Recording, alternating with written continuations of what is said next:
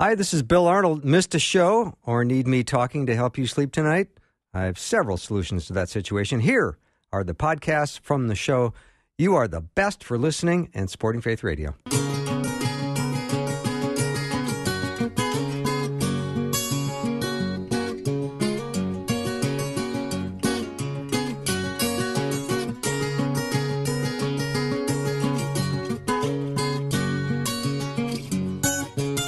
And a warm welcome to the afternoon show. Bill Arnold. I've got Guy Talk for another 30 minutes, and then Dr. Tim Walsh is going to be joining me the second part of the hour from the Minnesota Adult and Teen Challenge, so I'm looking forward to that as well. So we've had some great questions come in, and I always appreciate when you send me questions. I'm having some technical difficulty right now, so I'm having a little bit of trouble accessing the questions, so I'm a little disturbed by that, but that will be resolved hopefully by next week. So anyway, here's a question. In Psalm 46:1, God is our refuge and strength, a very present help in trouble. Therefore, we will not fear. So if you grow up and that's what you were taught and you believe that to be true, how do you reconcile when you see faithful believers suffer, and some have really died horrible, horrible deaths? When you read those words and you see what's in front of us, how do we reconcile those two? Go, Tom. Well, both are true. He is our present refuge. He's our rock. Even if you're dying on the cross like Jesus was, God was still his rock. Both are true, you know. Yeah. And the only way to help us understand that is to, how can I say it, step back from Scripture. Too often we get myopic. We find this verse, Psalm 46:1. It's one of my favorites, all right? Boy, I can get honed in on that. And then I can go to the Lord and say, you know, when my grandson died unnecessarily, which happened, why did you allow that to happen? I thought you loved me. But if I don't back up and look at the other parts of Scripture where Jesus says, in this world you will have trouble, but take heart, I've overcome the world, I can get kind of a skewed understanding of what the Lord's going to do. And the one thing I've come to realize is that Jesus indeed loves us. But Jesus isn't here to let us live 150 years in this life without any trouble and make everything good. His goal is to always make us more like him. And to become more like him, I've had to go through some tremendous trials. And otherwise I become bitter or I become better. Yeah. And my goal is to become better in Christ, and in the midst of this, trust in him. Yeah. All right. When you hear that angels are ministering spirits to serve those inheriting salvation, what do you understand that to be? How do you process that? Well, I know it talks about that in Hebrews. There's a lot of teaching on this. A lot of people have gotten into the book of Enoch, which is outside of the Bible. I don't subscribe to it, nor am I telling people to read it, but a lot more discussion about angels there. And I think that most of us don't understand fully the role of angels or what they're up to or what they're doing, although the Scripture does talk about angels, and they're frequently showing up in Scripture. So I think, like my oldest son, firmly believes from Scripture that he has one or two or three guardian angels that walk with him and try to direct him and try to remind him of the Lord's Word on a constant basis. I can't really argue with that, but I can't also give a definitive answer to that one. I like the concept because I don't want to walk this life. You know, I want to walk this life with Jesus, but how does Jesus do that? Well, he can be directly with me, or he can do it through his ministering spirit. So I think both apply. I think, too, Jesus said, be careful how you treat kids because their angels continually behold the face of my Father in heaven. So I think we do have a guardian angel. On the other hand, the New Age people are into angels and spirit guides and are always communicating with their angel spirit guide. That has to be rejected. That's not what the Bible's talking about.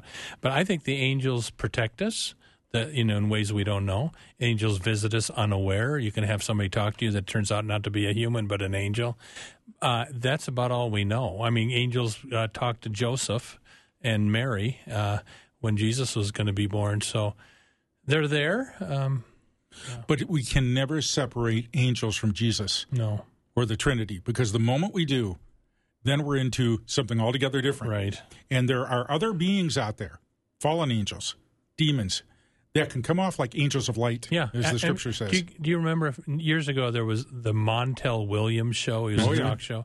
And he used to have this woman called Sylvia on I remember it, Sylvia. And Sylvia the psychic. And my mom was a Missouri Synod Lutheran. You don't get more conservative than that. But I remember having a talk with her when she was live.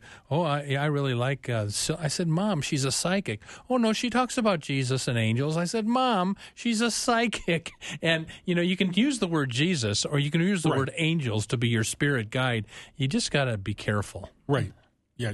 It's got to align with Scripture, and it's got to align with the whole gospel message of salvation. Mm-hmm. And call for you and I to repent. If we are not repenting, if we are not living in that ongoing relationship, you can be deceived. Then you can be deceived really easy. Yeah. And a lot of people get deceived. Yeah. Have you had people tell you of stories where they've had angelic encounters? Oh, yeah. And what is your response been to them? Overwhelmingly, the ones that were told to me, I believe. Okay. Me too. Yeah. Because here's the thing that kind of did it for me, Bill. This was coming from people that would never talk this way. In other words, you always have members of your congregation or people that are always got stories of some kind. Those are not the people I was hearing these stories from. I'm hearing them from the introverted, school mom who never ventured outside of Minnesota and has been in church all of her life, and then all of a sudden she comes in whiter than a sheet or telling me what's happened and how this angel appeared to her and spoke to her. And then I listen for the content of the message. What is the angel saying to you? And in her case, it was very biblical. It was very Christ-centered. Mm-hmm. It flowed. Now, I've had other people come to me and say, I think the Lord spoke to me, and they'll say something to me, and I'll go, that doesn't sound like the Lord. Yeah. That I can't. Can we find that in Scripture? Yeah. It's interesting. I've heard some stories, and I always want to be very honoring of people's experiences, even though I have some reserve in my spirit when I hear it. Mm-hmm. But I have heard some things that have felt very profound, and I can't argue. And I don't know if I've shared this, but years ago, my sister died at age 32. So years after she died, I had a vision. And I think it might have been real, where she's floating outside my bedroom window. And I said, Ruthann, and she says, Tommy. And I said, is the Lord coming soon? Yes, Jesus is coming soon. Then she started saying some weird stuff. And then the thing was gone, and I was sitting up in bed, which made me think if it didn't really happen. But I knew that was a counterfeit. Because even though your dead sister appears to you in your bedroom, that's not your dead sister. It can be a demon masquerading as your dead sister. It can be pizza. God, the devil, or pizza is where things like that come from. And so. Mm-hmm. Did not angels minister to Jesus in the wilderness? Wasn't Jesus as Son of Man lower than the angels? A couple of descriptors there. The angels did minister to Jesus in the wilderness. Did. Yes. Says they did. Yeah. And minister, I don't know exactly, it doesn't define what that means, but I would imagine that they brought Scripture to his mind, that maybe they reinforced food. It could have been a variety of things. Yeah, I believe that very real and very much happened. Mm-hmm. Because we are in that season of politics, and I don't like talking politics, this is an interesting question, though. Is it possible for Christians to be affiliated with a party and still call out their party's shortcomings in a godly way? How do we separate our Christian faith, intimacy with God that Jesus demonstrated, versus the Christian religion like the Pharisees? Mm-hmm. Very thoughtful question. Tom, you can take that one, and then maybe I'll add something.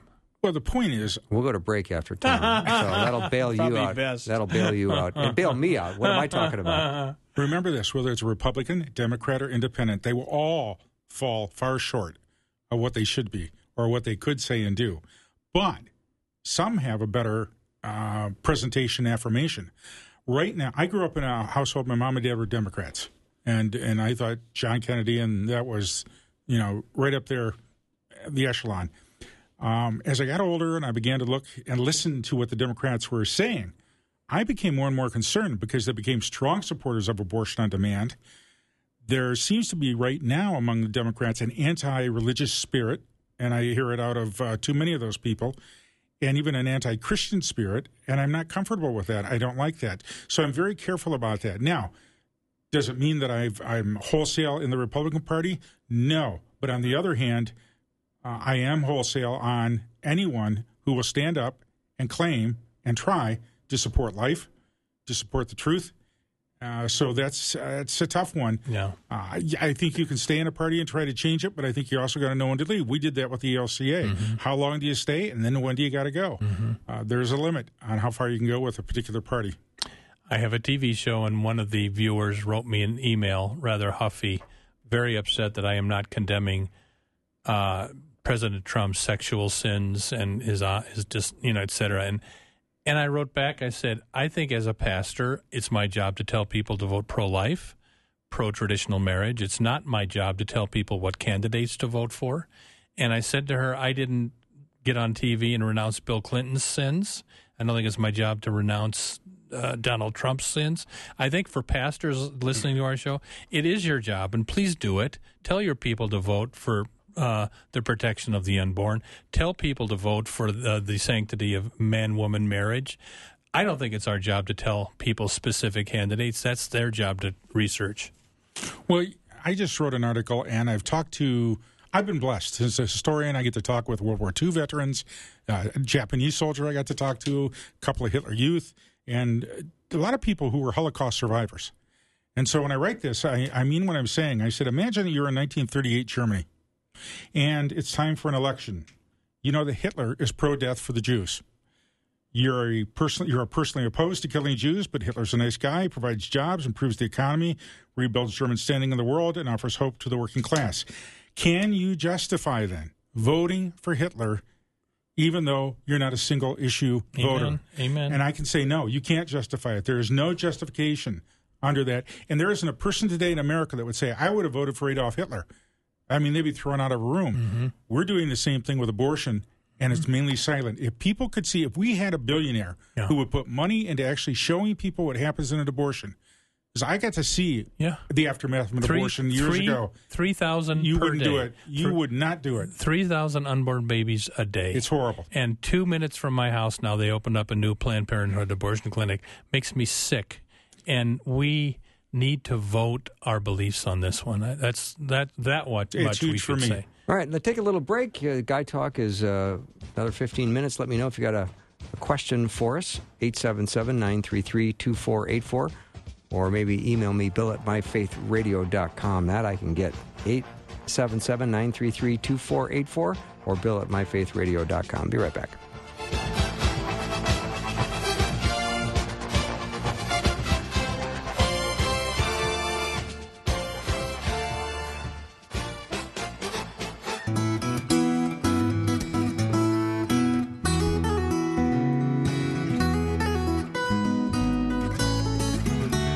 Welcome back to the show. We're still with Guy Talk for a few more minutes, and then Dr. Tim Walsh is going to be joining me from Minnesota Dalton Teen Challenge, so looking forward to that. And we've got some very interesting questions that have come in. This is one that comes out of Galatians chapter 3, and it talks about the Galatian Christians were abandoning their faith. Paul says that they were bewitched. How can we be bewitched today? I like that word, bewitched. Bothered and bewildered am I. I like that. I like the singing, too. Well, there's so many temptations out there, so many things to pull us away. And I think most people want security in life. They want to know that they're going to get up, it's going to be a good day, they're not going to get hit by a car, they're going to have enough money, all of that kind of stuff. But life is not that certain. And the problem for most people is they want that certainty. That's what Gnosticism, if you read about it, was all about. They wanted to know all the inside knowledge, so they knew everything that was going on and there'd be no surprises. Well, with Jesus, there are always surprises. I mean, his word is the absolute word, but we never know how he's going to move in a certain situation. And I think bewitched is easy because there is a lot of demonic out there. There is a lot of the tarot cards and the palm reading and the psychics. And quite frankly, most people I know that have been bewitched out of Christianity, and I've talked to them and worked with them, got bewitched because they thought they heard something better, and they thought it was more authoritative, or it somehow fit a particular need in their life at that time. The problem is, what I told them is, be careful, because what you're into will eventually turn on you like a trap. And it's the bewitching is at its most demonic when it's being done by leaders in the church. Always. When you've got bishops or a pope proclaiming things like civil unions for gay couples, or you've got ELCA Lutheran bishops affirming transgenderism and abortion. The bewitching is evil, but it's especially evil when it's done within the church by the leadership. Well, and this is where we need to confront the leadership and not allow them to get away with that. And what I mean by that is this. I'm not going to get into a theological debate with those people. But I want to know, why are they anti-Jesus? And why are they anti the Scriptures? And they'll tell you they're not. Oh, I know. Yeah. But they twist it in such a way that they need to be challenged on that continually. Yeah. So you guys done? No, we can go on. Preach it, Bill. Jump on in, Jill. You guys get on rolls. I don't want to interrupt stuff, because you guys have had such a history together in life, working, and you guys banter back and forth off each other. I think the bewitching is a real issue today, in the sense that many of our young people are being bewitched. I just read an article by Ken Ham, the guy who did Ken Ham. The Ark and that. Yeah, he's been on the show. I love Ken Ham. He said, from Barna Research and others, we're losing more of our youth than we've ever lost before. And the COVID thing is keeping them not only away from church, they're not going to come back to church. They're not even meeting in small groups. They're just drifting away. Well, what's causing that? Well, they're getting drawn in by Netflix. They're getting drawn in by, all the shows they can watch. I mean, there isn't a show on TV you can't watch anymore where a couple meets one another and 2 minutes later they're having sex. Now, that's not healthy. That's not the way the Lord designed it. And yet that becomes their worldview. And the church, what are we? I mean, what kind of excitement do we offer for people, in terms of conquering life? No, you're probably going to suffer if you follow Jesus. You're probably going to not get everything you want. Where the world is saying you can have everything. And boy, is that bewitching. And people buy into that real easy. Yeah, because when I think of the word bewitched, I think it's something that I see every day. And there's I mean, it's not just down to psychics and tarot cards. No, it is a psychology. It's a philosophy. And I hear bewitched, I think of the 1960s sitcom. Yeah. Watching that as a kid, didn't think a thing of it. But you watch it, it's witchcraft. It made it acceptable. Yeah, it did. I often say that our media today is doing social engineering. The comedies today are not the comedies that we grew up with. The comedies today introduce all the characters that are gay or transgendered or whatever it may be, and everything looks normal. And everything looks healthy. And who's the heroine on the show, or the hero? The most accepting person of all. The bigot is the person who says no. Yep. And after a while, how many times you got to watch those shows before you start to say, well, yeah, I want to be accepting too. And people buy into it. How did we go from Father knows best to Father knows nothing? Boy, that's the truth. Yeah. We have moved dramatically. And it's sad to see what's happening in the home. I was listening to a black evangelist the other day, and he had a very good comment. And I only say black evangelist so you understand the context. He's a minister of the gospel. But he said the breakdown of the black home was 7 out of 10 families not having a dad in the home is the biggest destruction there is, along with abortion, because more black children are aborted than any other, particular number of, colors.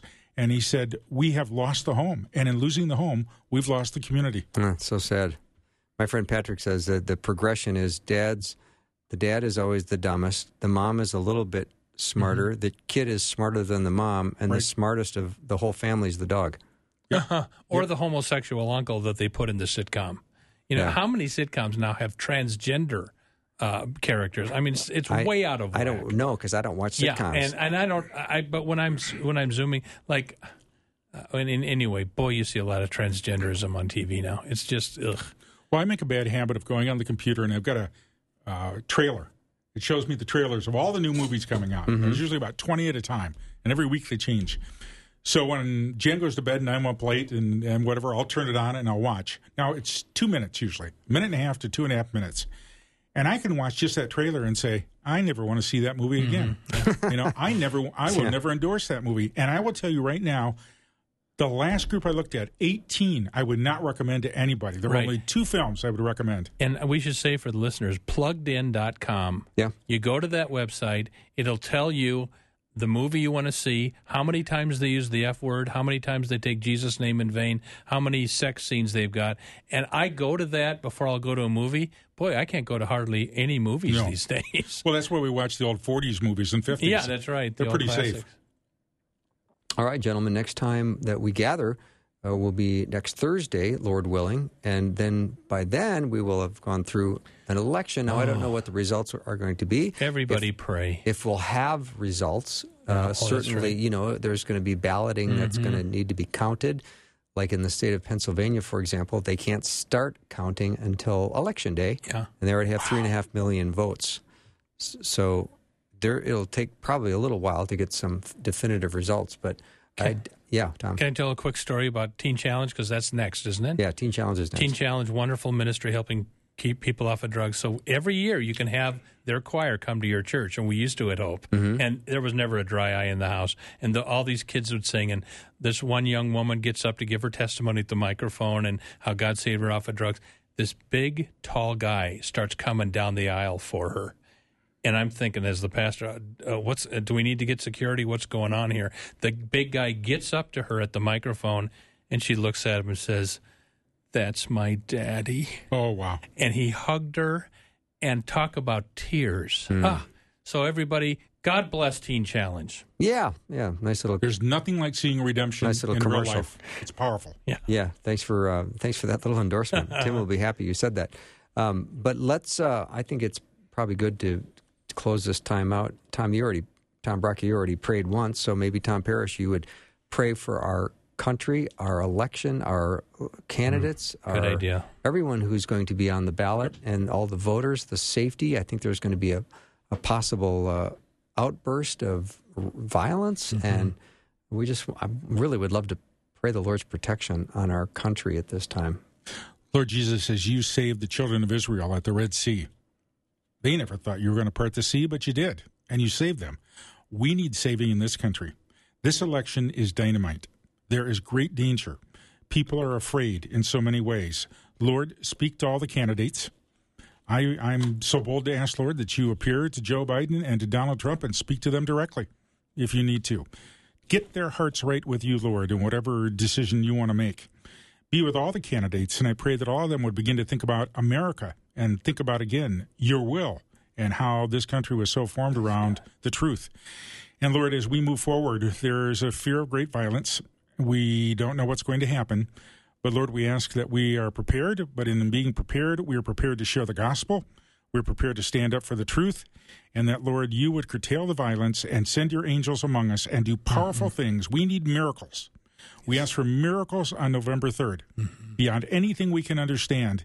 And you get all the glory, Lord Jesus. Amen. In Jesus' name, amen. Gentlemen, thank you so much. Thanks, Look forward to being together with you guys next week. And that wraps up Guy Talk. Thank you for the extended version. It's always nice to have you guys in for a little bit longer. We're going to take a break. When we come back, Dr. Tim Walsh, Senior Vice President, I think he's got a pretty cool title over at Minnesota Adult and Teen Challenge, is going to be joining me. I'm real curious to find out what's happening right now in the recovery community with the pandemic. I know people are feeling a little bit more desperate than usual. Homelessness is up. Use is up, abuse is up, relapse is up, but there's going to be great joy and hope through all of it because of what Jesus did on the cross. So after a short break, I'll have Dr. Tim Walsh with me.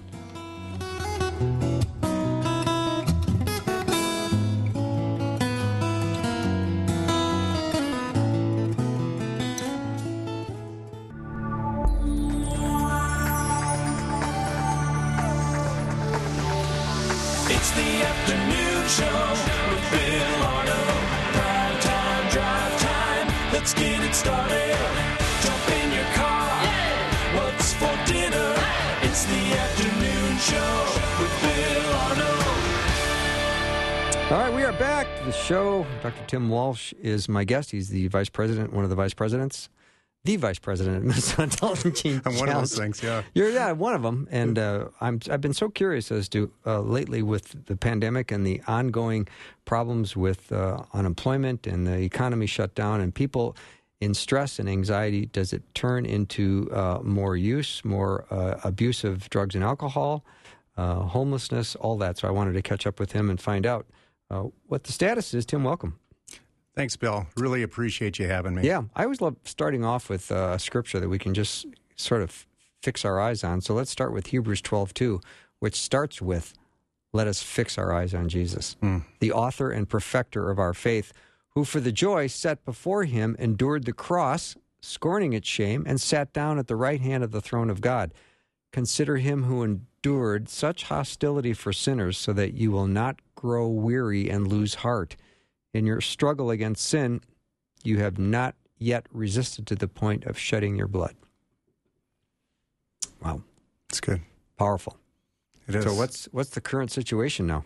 Yeah, so the current situation, Bill, and this is not just for our clients at Minnesota Adult and Teen Challenge or people that are in recovery, is people are feeling overwhelmed right now. They're feeling stressed out. There's this background stress, which we can talk about. They were at their limits perhaps even before the pandemic. Then we had the pandemic. Then we had the social unrest following May the 25th. And even before the pandemic, and you and I talked about this a little bit, there was an epidemic of anxiety and depression. And people were also at that time talking about epidemic levels of stress. And since that time, because of the coronavirus, people have been reluctant to seek help or treatment. And now you're exactly right. There is about 20% increase in overdoses right now. Domestic assaults are on the rise. Violent crime is on the rise in our big cities. Homicides are on the rise significantly. Suicides are on the rise. Accidental deaths. It goes on and on. So people are doing well. It's heartbreaking, Tim. It is. It's just heartbreaking. So if we're going to be resilient during this time, how are we going to do that? Yeah, good. So how do we build our emotional endurance? I'll put it that way. The Bible calls it endurance. And in that verse that you're talking about, Bill, Hebrews 12:2, it got right to it. It said, "For the joy set before him, Christ endured the cross." That's so strong. I started meditating on that this last year. Yeah, it is. Yeah. It is. So what kept him going during the shame, the scourge, the humiliation, the Via Dolorosa, the way of suffering, going to the place of skulls, what kept him going? The joy that was set before him. And we'll get into the detail of what that means, but endurance, one simple way of defining that is short-term pain for long-term gain. And so that's it. And I think that's a good way to focus. It's how do we get through this challenge? How do we get through this adversity? Right now, people are saying things like, I can't handle this. This has got to be done. I can't stand this. I don't know if I can get through this. This is what we're hearing. And not just with clients or people struggling with substance use disorders. It's with people every day that we bump into. This is what they're faced with. So let's figure out a plan, Tim, for building this endurance. Sure. What are some of the steps we should take? Sure. The Bible would say this, wake up, that we're asleep. We don't want to be hyper-vigilant, Bill, but we want to be vigilant. We want to be aware. And one of the things that we need to get in tune with right now is what is sucking the life out of us? What right now is sapping our endurance? What is overwhelming us? And I just have some things if you want to just talk through some of the... Definitely, let's do it. Yeah, so first of all, is that chronic stress? When we get epinephrine, adrenaline going on in our body, we get cortisol levels, of course, that has very damaging effects to our brain and our body. And people have this constant background stress, whether they're aware of it or not. And you and I have gotten into this before, but it's even gotten worse. We started talking about why in 2010 did young people start experiencing epidemic levels of anxiety and depression. And what we landed on was what happened in 2010. A massive increase in the use of social media. And so what happens now with social isolation, people being at home, is they're using media more often. And what's happening with that, of course, is they're getting a daily diet of fear and outrage from the media, but they're also constantly comparing themselves to other people. And of course, the Bible would call that envy or covetousness, but it's really damaging to our soul to do constant social comparisons. And with young people, that's actually what social psychologists are saying is leading to what's called fragility. Why is it that these days it seems like people are lacking in this resiliency, this endurance? So that's social comparison. So it's such a cool word, resiliency. I mean, that's what we all want. We all want to be resilient. Absolutely. We always look at our grandparents, and you think they had such grit. They did. They did. And that's brilliant. And so actually the research in psychology on this is called grit. It's our being gritty. And actually, I'm drawing from both the Bible on this, and I'm drawing from research. And as we've talked about in the past, we have research is slowly catching up to the truth of the Bible. So, yeah, exactly. So the other thing, and I think we got to be honest about this, I've been trying to be honest about this with myself, is that I like my comforts. I like all of the conveniences in my life. And with coronavirus, social unrest, and everything that goes along with that, there is no easy way. Everything is a bit more challenging, isn't it? No kidding. Yeah. Well said, Tim. Yeah, good. I'd like to share a quote with you from The Myth of Happiness by Leiba Mirsky. She says, "People who have experienced some adversity are ultimately happier and less distressed, traumatized, stressed, and impaired than those who've experienced no adversity at all." Mm-hmm. And that actually leads right into the biblical truth from Romans 5, 3 through 5. Would you like me to read that? Please. Yeah. "And not only that, but we also rejoice in our afflictions, because we know that affliction produces endurance. Endurance produces proven character, and proven character produces hope. This hope does not disappoint, because God's love has been poured out in our hearts through the Holy Spirit who was given to us." Yeah. So we have this massive body of research that tells us that we need some adversity, some challenge in life. In fact, our minds want challenge. You know, that's what we're seeking. We want something that's challenging, meaningful, purposeful. We need that in our lives. But the Bible goes right to it, that it's this affliction, it's the adversity that we go through that actually produces endurance or grittiness. I think I've said before, I've always wanted my grandmother's character, but I just didn't want to go through what she had to go through to get it. That's right. That's right. As Jesus said, the cup that was given to him, right. Are you willing to accept the cup, that this chalice, this crucible that he went through? And of course, in a sense, we all have to live the life of Christ, including the suffering that he went through. Mm-hmm. I love that passage from Romans. That's Romans 5, verses 3 to 5. Yeah. So thank you for that verse, Tim. That's wonderful. It's good. So the other thing that's depleting people right now is we know that alcohol sales in person are up over 50%, and we know that online sales of alcohol are up over 350%. Wow. Yeah, serious? Oh yeah. People are turning to alcohol and to other drugs. Okay. It's just magnified right now. So the effects of that, Bill, is two things. One, if we use drugs and alcohol on a consistent basis, it will decrease our grittiness. It will make us weaker. It will make us more fragile over time. That's what happens, where it gets to the point where we can't even handle everyday stressors. So it makes it worse. And the other thing it does is we get so focused in on the chemical and the chemical solving our problems for us that over time it decreases the enjoyment, the pleasure, and the value of the things that are most important to us, like our relationships. Mm-hmm. It decreases those things. So it's a double whammy of those two things. And so we're turning to those things more and more right now, but it's actually making us less gritty. It's decreasing our emotional endurance.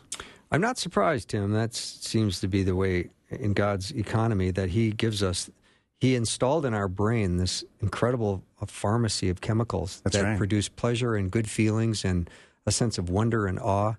And then the alcohol and drugs come in and they ruin that pharmacy, that natural pharmacy. That's exactly right. And in fact, what the trade-off we're making in that case is we have these short-term chemicals like dopamine and so on, that give us an immediately high euphoria, that are stimulating, but then they go away. And in fact, it leaves us more depleted. Whereas some of the activities that the Bible talks about taking pleasure in, we've talked about that before, spiritual disciplines, daily activities, spiritual activities, those will increase the longer-term chemicals and the emotional steady states that we're looking for, such as, serotonin does that. Mm-hmm. So although you might be able to distract yourself or medicate yourself temporarily, you are, in the long run, harming yourself in huge ways. That's right. Yeah. That's right. Exactly. And so notice how many times the Bible has us not overlooking it. It has us facing our current challenges. It has us dealing with our current problems. It doesn't have us avoiding those, but the Bible then tells us to set our minds. And what are we setting our minds on? We're setting our minds on glory, on the heavenlies. We're setting our minds on Christ. We're setting our minds on the reward of what's going to happen in eternity. We're setting our minds on hope. And so it gets us to kick out of our current circumstances and then to kick into our spirit, and then our spirit sees the long term and it sees the joy that's set before us. All right. What about adversity and how it affects us? I know there's good adversity that produces wonderful things, like it says in Romans, but can't adversity also trigger some past traumas? Right. What people are going to start noticing is, of course, if we have nonstop, chronic stress and this background stress, and it never seems to relent, then what starts to come up for us is our past experiences of loss, our past experiences of grief, our past experiences of trauma. Those things will start to come up for us because we are getting into sometimes an anxious and depressed mood state. And so those things then start to come up for us at that time. And let me throw this back at you, Bill, for just your consideration. I was thinking about the word consecration. Mm-hmm. And the Bible talks about that, to be set apart, to be sacred, to be set apart for God's use. And I was thinking, we have to be in this world, but not of this world. And we are actually supposed to consecrate our minds. And so what does that mean? What that means, I think, is when we're in the middle of adversity and we're actually have some trauma and loss and grief that comes up, we can actually become alive in our spirit, connect our spirit to God's spirit in that moment, and we can actually, in that sense, take that power away from past trauma and grief and loss. What do you think of that, Bill? I like that. That's consecration. Very consecration of the mind, yeah. Yeah, I like that. Dr. Tim Walsh is my guest. He's Vice President at Minnesota Adult and Teen Challenge. We're talking about endurance because I think we all need it right now. We need to build our endurance and our resiliency. So after a short break, we'll be right back with lots more.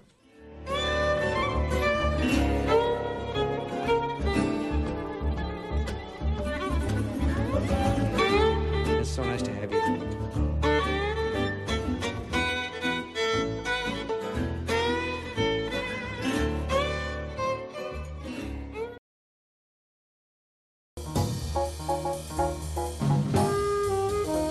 All right, I'm back with Dr. Tim Walsh, Vice President at Minnesota Adult and Teen Challenge. And we're talking about building up our endurance and our resiliency. And we're learning some things to do. First was we needed to be aware. We need to be aware of what's sucking the life out of us. Mm-hmm. All right, Tim, what's next? What else do we have to do? Yeah, I think we'd be remiss, Bill, if we didn't mention that if you're struggling with drug and alcohol addiction, if you're one of the people that we're just talking about and you're feeling overwhelmed and stressed and even despairing, you can call 1-800-FREEDOM, 1-800-FREEDOM, or go to mntc.org for Minnesota Adult and Teen Challenge. So we just felt like that we needed to put that out there. Sure. But let's get into some solutions. And the Bible calls it sacrifice. And of course, we are giving up something of value when we sacrifice. But what are we giving up? I have a quote. Actually, I learned this when I went to Northwestern College right here. He is no fool who gives up what he cannot keep to gain that which he cannot lose. Sounds like a Jim Elliott quote. That's a Jim Elliott quote. So that's right. And so this one of the solutions when we're having a hard time enduring, hard time being resilient, being gritty, one of the challenges is we first of all have to give up those things that are sucking the life out of us. And I hate to be, maybe that sounds a little crude, but that's exactly what it is. No. And so it just is a quick meditation, on that very principle. Is, of course, there's some habits and addictions we need to give up. Now, one of them for me, Bill, was I'm by nature a very political person. And I have not, since 2016, I have been trying to reduce or eliminate my focus on politics since that time. Not that it's not important and not that I don't think we should be involved in politics. I think we should. But for me, it was feeding a part of myself that was not healthy. Okay. So that's a good example. And then some of us there's certain people in our lives that actually are fairly toxic and they suck the life out of us. And sometimes we need to create some distance there. And sometimes there's relationships that we need to give up. So that's partly what I mean by sacrifice. There's some people that we leave behind. When I became a Christian, I lost over half of my friends, and that was a good thing. That was a good thing. I needed to leave them behind. And there's some things that we do that we need to give up. So, for instance, if we're spending all kinds of time on social media and it's actually making us more anxious and depressed and making us feel worse about ourselves, well, time to give that up. Mm-hmm. And then there's some situations that we get into, some environments that we get into. We may need to change that as well, or there's some things that we need to give up. Maybe those things are not good for us. And so what I'm getting at there is there's things that we can sacrifice, and if you sacrifice some of these things that are actually time wasters and sucking the life out of us, what we'll start to experience is a rebound. Almost like the waterbed phenomenon. You push down on one and it pops up on the other. You'll experience a rebound in your energy level, and your positive moods will start to increase as a result of giving up those things, as Jim Elliot says, that you can't keep in order to gain that which we cannot lose. Mm-hmm. All right. So be aware. Give up what we need to give up. What else? Good. Yeah. So next is, the psychologists would call it focusing, but the Bible would call it setting your mind. It's also known as passion, which means we need to then focus. We need to focus in on changing those things that we can change. The Serenity Prayer has some wisdom on this. Focusing in on the things that I can change or control or manage.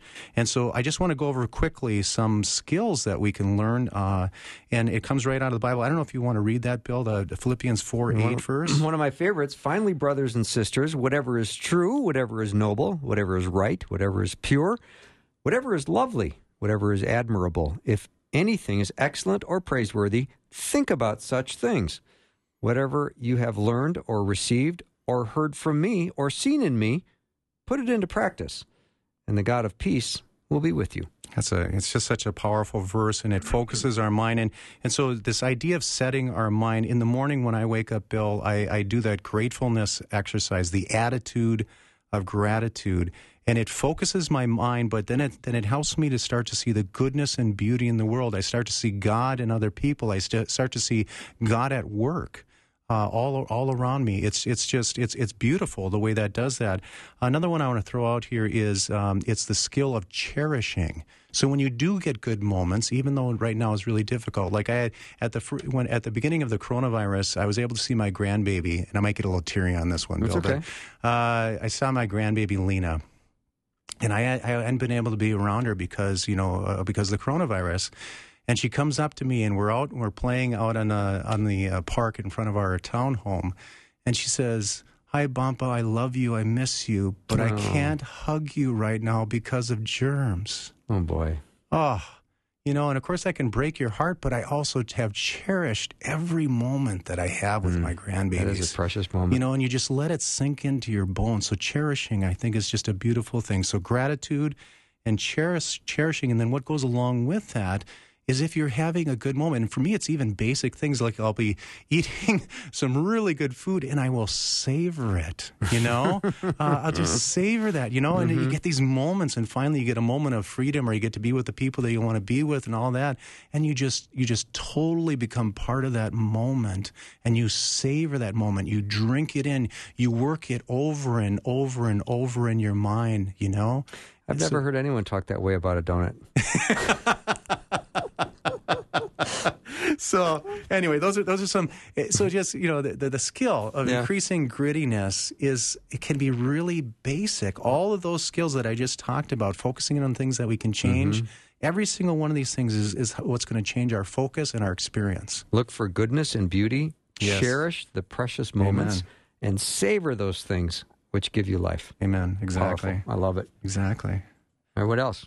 Good. So then let's get down to it. So what is it what's different about gritty people? What's different about people who really have emotional resiliency or emotional endurance? And what we find out is that they take pleasure in long-term, these steady state emotions, what the Bible would call, I would say, the fruit of the Holy Spirit. Those are steady state emotions. And I don't know if you ever looked at it this way, Bill, but a lot of people, when they talk about the fruit of the Spirit, love, joy, peace, patience, kindness, gentleness, self-control, I missed one in there. Goodness, thank you. Yeah. Goodness, I missed goodness.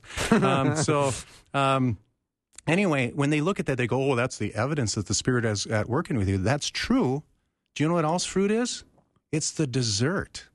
It's what you get to enjoy. You get to enjoy, like dessert, love, joy, peace, patience, and so on. And so gritty people actually are working towards these long-term steady state emotions, and they're looking for the fruit of their labor, the fruit of their effort, the fruit of the challenges, and then when they experience that, the love, the joy, the peace, the patience, and so on, they actually then, again, savor that. They savor that love and that joy and that peace, and they dwell in that. They dwell in that experience of those things.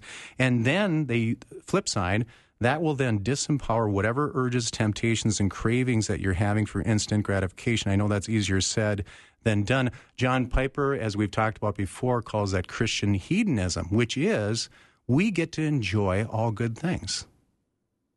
But the key is it a good thing? Does it actually have that payoff that I'm talking about?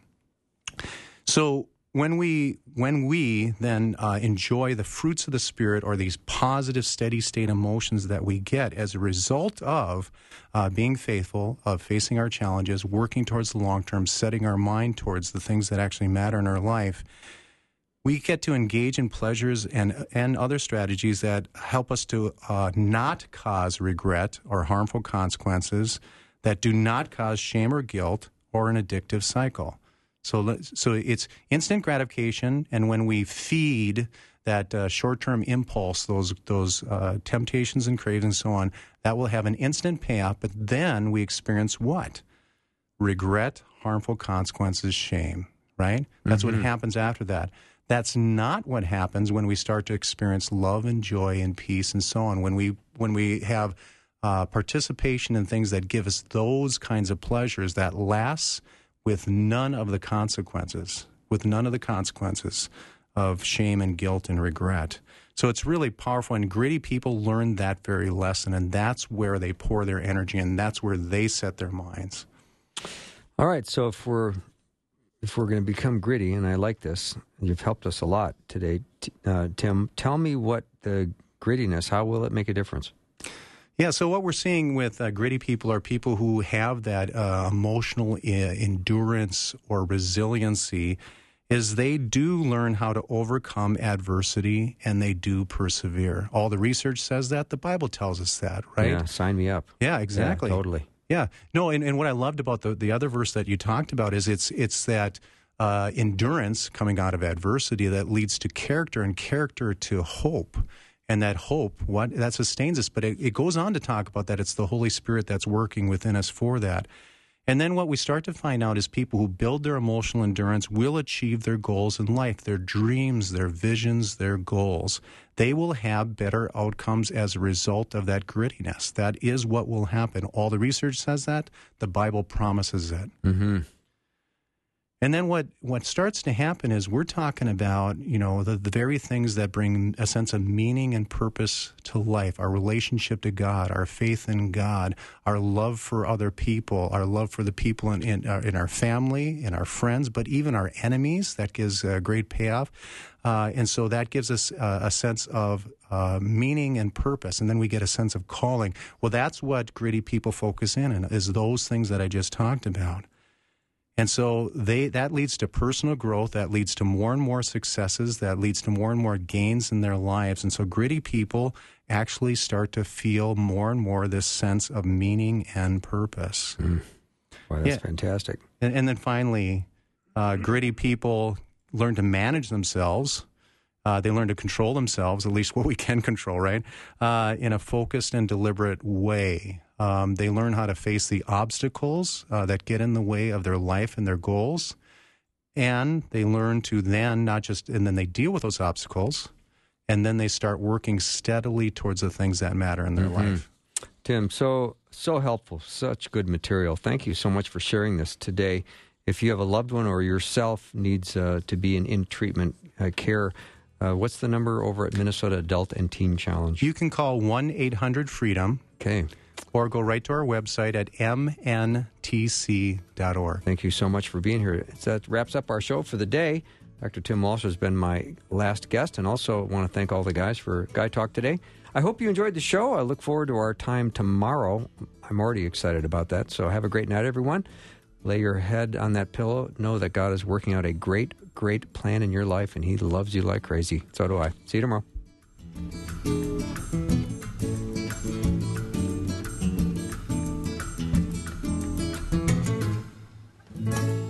Thanks for listening. Programming like this is made available through your support. Information available at myfaithradio.com.